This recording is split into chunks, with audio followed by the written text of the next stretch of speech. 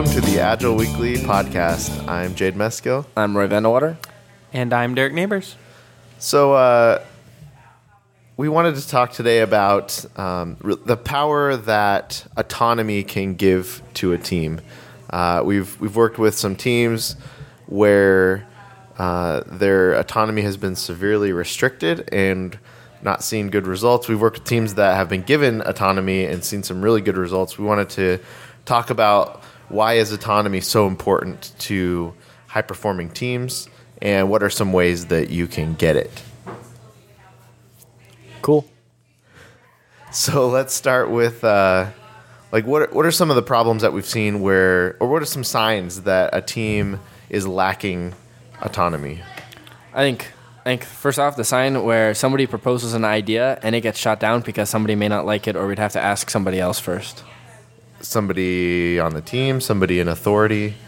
Yeah, just in general, like if I were to propose an idea and Derek's response would be, "Oh, like I don't know if we can do that. Like we should be careful." Like that tells me We might upset somebody. Right. So fear. Yeah. Yeah, I think a lot of fear.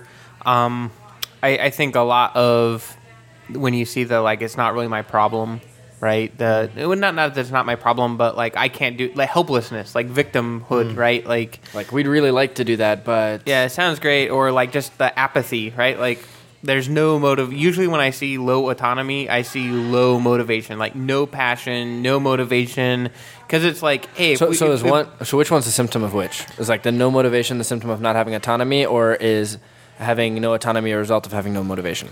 I think that if you have high autonomy, you tend to be more passionate and more motivated because whatever you put into it, you're able to reap that. Where if you have no autonomy, basically you're just implementing somebody else's way to do it. So if I think that your way is not the best way to do it, and I think I have a better way, how am I going to get excited about doing it a way that I don't think is a better way? Sure.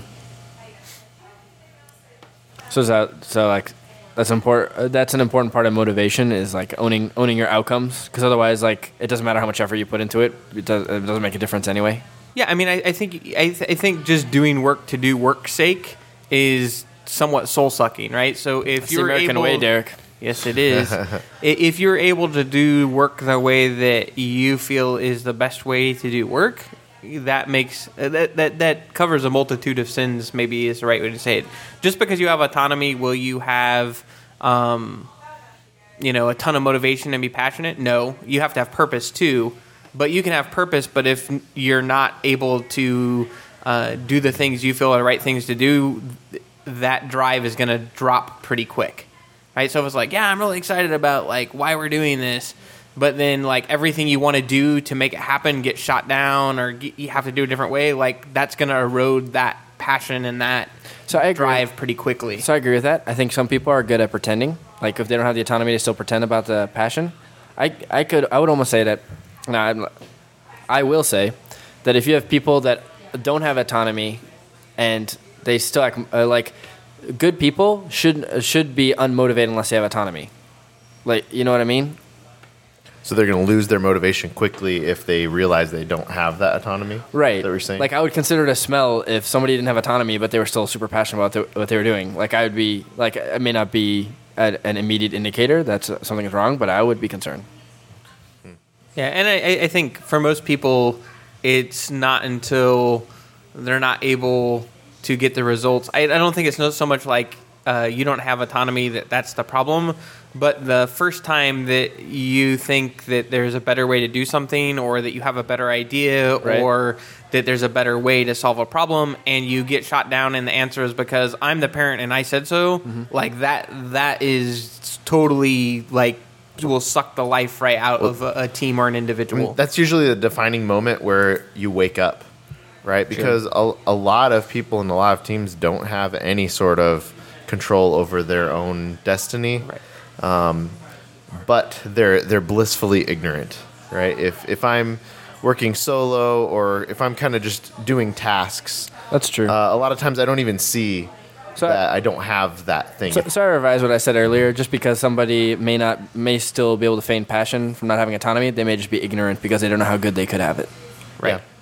Yeah, and I see I see a lot of motivation go away sometimes when those teams wake up and realize that they're in a cage. That they are being held back. So I think that is, Roy, you bring up a really good point, is I think from kindergarten, pretty much, we have our autonomy stripped out of us in school. Sure. And I think a lot of parenting styles strip a lot of autonomy away from children because they want compliance. It's a heck of a lot easier to deal with a kid that's just compliant rather than a kid that is inquisitive and doing things. And so I think a lot of people, they don't even know what that reality looks like anymore. And what I see is on teams that we tend to work with and we give them a taste of that, it gets really hard. You made a point. It gets really hard to put them back in the cage. Like, once you experience a little bit of freedom, is really, really difficult to go back. So if you're in a cage all the time, no big deal. If somebody opens the door, you probably won't leave the cage. It's like being a tame tiger. But once you're let out of the cage and you're able to run freely, like over, a vast, multitude of places and do a bunch of things, and then somebody says, "Okay, it's time to go back in the cage," like that's demoralizing. Right, but you kind of have the opposite too. Like, it reminds me of this great picture I saw one time of a guy in a cage, and he's got like all the locks on the inside, and he's got all the keys, but he's hiding there because it's safe.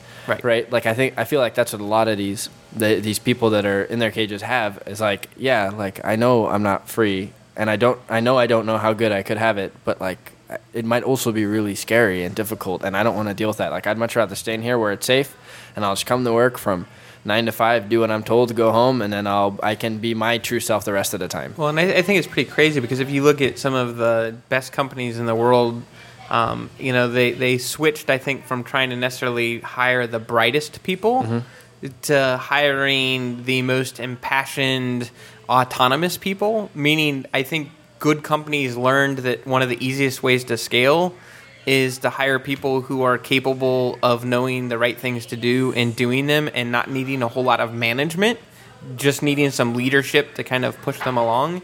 And I think what you're seeing some key areas around the world that are attracting the most people like that, because again, once you realize that freedom and you see what that looks like and you're attracted to it, like, people that are interested in that are flocking to those areas, and you're starting to see other areas be able to not compete nearly as much, right? Like, the big Fortune 500 companies are having a harder and harder time getting and keeping good people. Like, they're losing them to the 5-person company that's becoming a 100-person company all the time. And I think that's hard. I mean, like, that's a massive culture change has to take place. Basically what we see in most companies we go into is their middle management and upper management got to where they were at because they were really good at removing autonomy. So to come in and say, like, nope, you need to go their way and let people be autonomous, like, that is just not in the nature of the people that are there. So what does autonomy look like in an organization, on a team? I think on a team, by definition, if a team is autonomous, it has to be the team itself has to be very flat.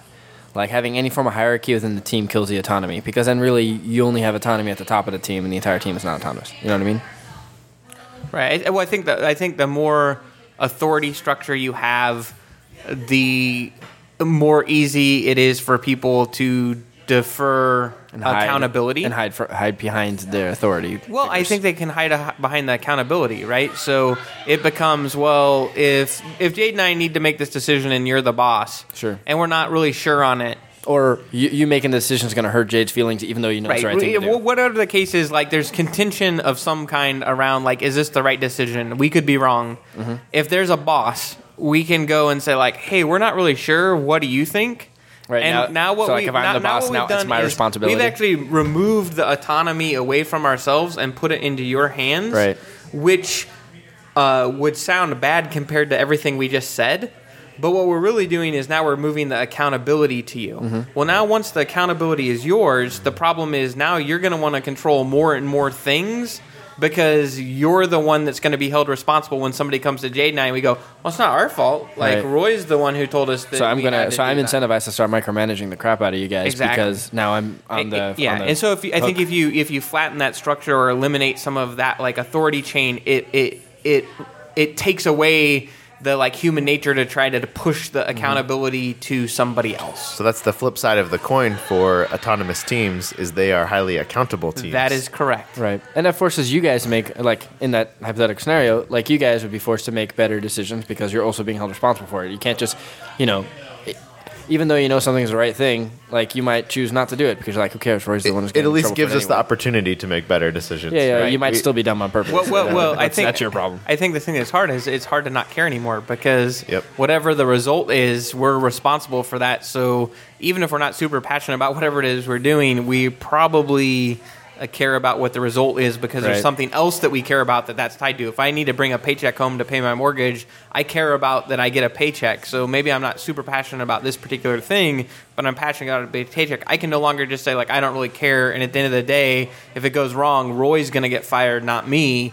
Hey, now if it goes wrong, like, I've got to start to care about this thing at a different level. So the simple definition of autonomy is self-governance within a limit.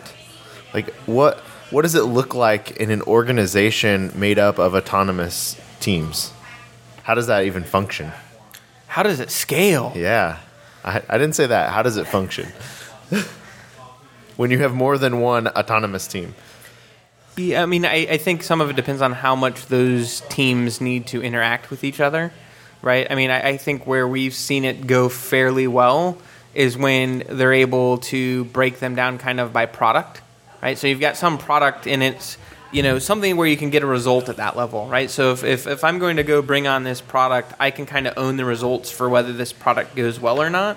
And so I should be given a fairly high level of autonomy on things that pertained directly to the product that I'm working on, right? Because I should own that result as much as possible. Sure. But then there's other parts, other systems, other parts of the organization that I probably don't have a ton of autonomy on because I don't really own the results of those. But I should probably have either influence or have some ability to interact with that. So we talked like in the past, we've talked about the importance of members of a team being aligned with each other. I think in this case, in order for two teams to work effectively, they must also have some form of alignment where they are headed in the same direction.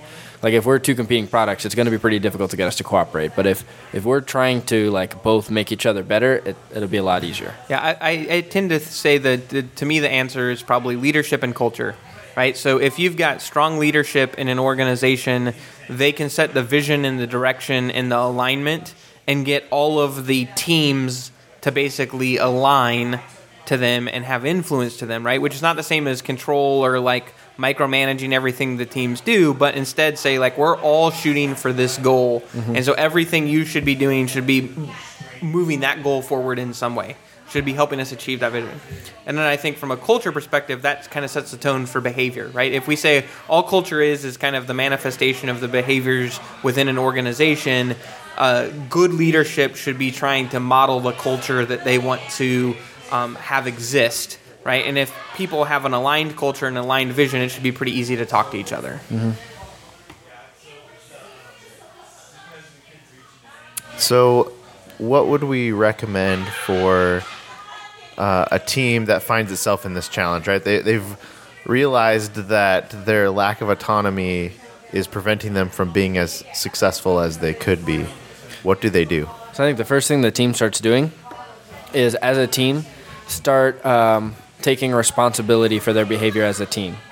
Because as soon as you start taking responsibility, that's when you start building trust. And the more trust you gain, the more autonomy you're going to be given. Yeah, I'd definitely say get results by doing what you say you're going to do.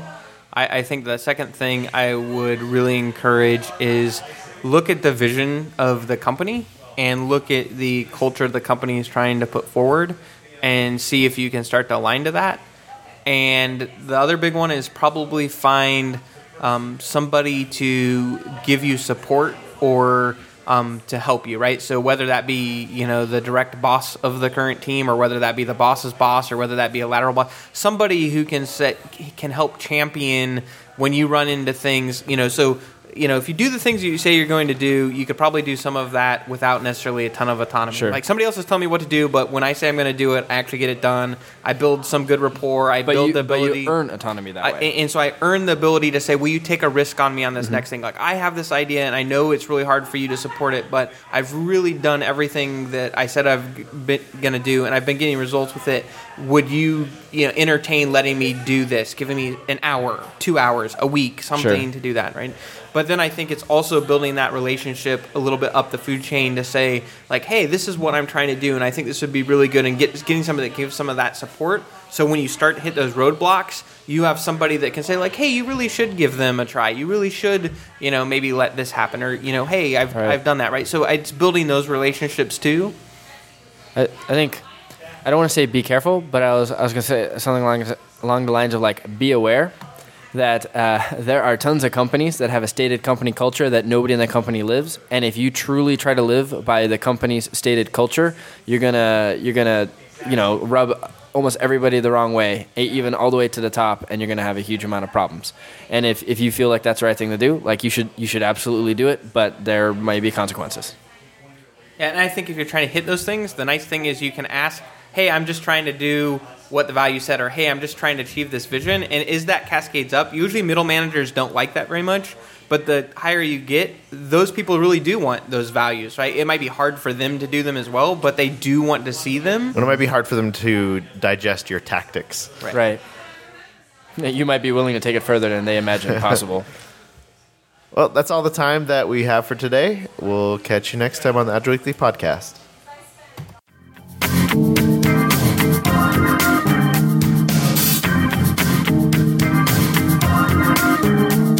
Is there something you'd like to hear in a future episode? Head over to integrumtech.com/podcast, where you can suggest a topic or a guest. Looking for an easy way to stay up to date with the latest news, techniques, and events in the Agile community? Sign up today at agileweekly.com. It's the best Agile content delivered weekly for free. The Agile Weekly podcast is brought to you by Integrum Technologies and recorded at Gangplank Studios in Chandler, Arizona. For old episodes, check out integrumtech.com or subscribe on iTunes. Need help with your Agile transition? Have a question and need to phone a friend? Try calling the Agile hotline. It's free. Call 866-244-8656.